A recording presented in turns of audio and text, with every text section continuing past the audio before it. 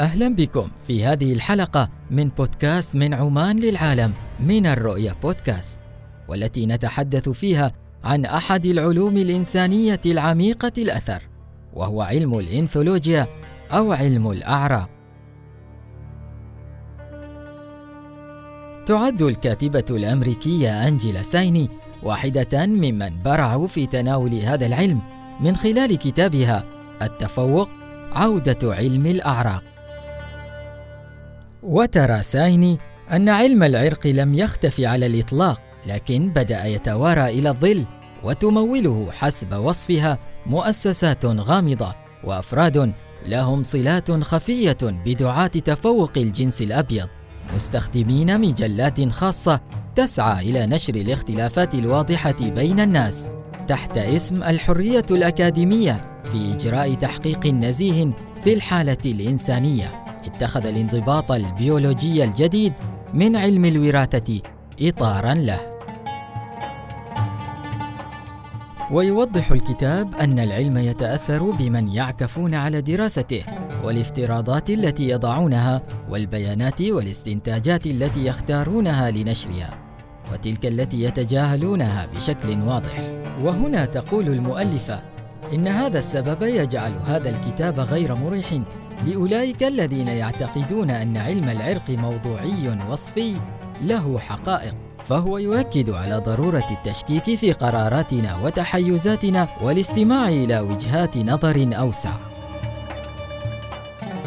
وبالفعل تقدم الكاتبة حقائق غير مريحة تبرر عدم رضاها عن علم العرق، لا سيما وأن الكتاب يأتي بعد ظهور العديد من المفكرين العنصريين أمثال ريتشارد سبنسر وغيره ممن يحتالون باسم الفكر.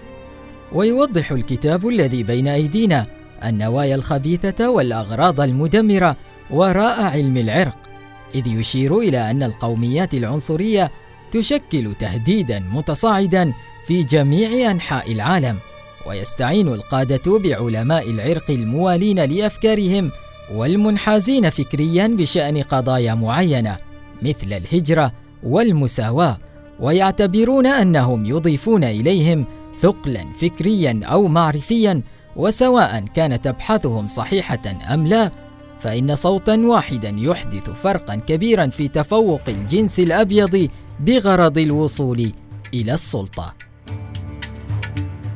وتوضح أنجيلا سايني في هذا الكتاب الدور الذي أسهم به علماء العرق في الأيديولوجية النازية وحادثة الهولوكوست، إذ لم تتوقف المشكلة عند هذا الحد، فهم ما زالوا يناضلون من أجل تأكيد مفهومهم عن العرق.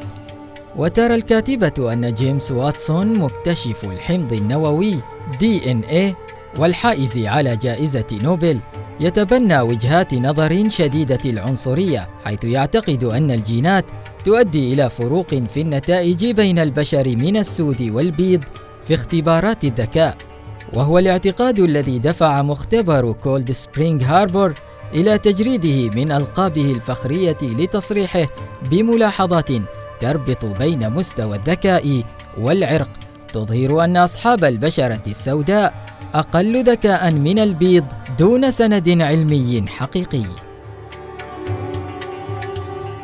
في الواقع لا يوجد دليل قاطع على أن إحدى العرقيات مهيئة وراثيا لتكون أكثر ذكاء من غيرها.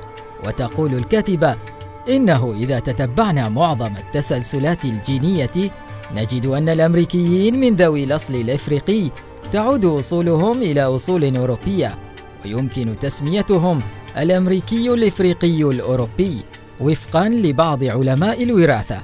وتستنتج الكاتبة من ذلك أن الأعراق مختلطة أكثر بكثير مما يمكننا أن نعول على المظاهر أو الشكل الخارجي فقط، كما إن الاستخدام الشائع لكلمة إثنية لا يرسم خريطة لكيفية تفكير علماء الوراثة في الأنساب.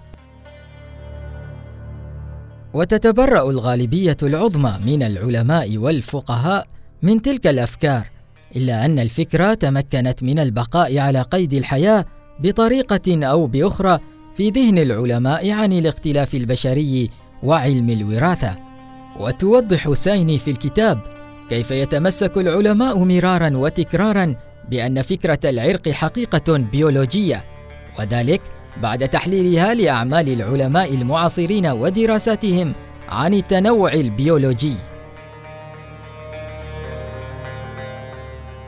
وتؤكد سايني أن الاعتقاد بأن دراسات العنصرية في طريقها للخروج من مضمار البحث العلمي، وأن منحنى القيم السامحة يتجه نحو التقدمية، وأن الأبحاث التي تنصب على أن هناك مجموعة من البشر أكثر ذكاء وموهبة أو أكثر قدرة جسدية من الآخرين ستختفي، له اعتقاد خاطئ.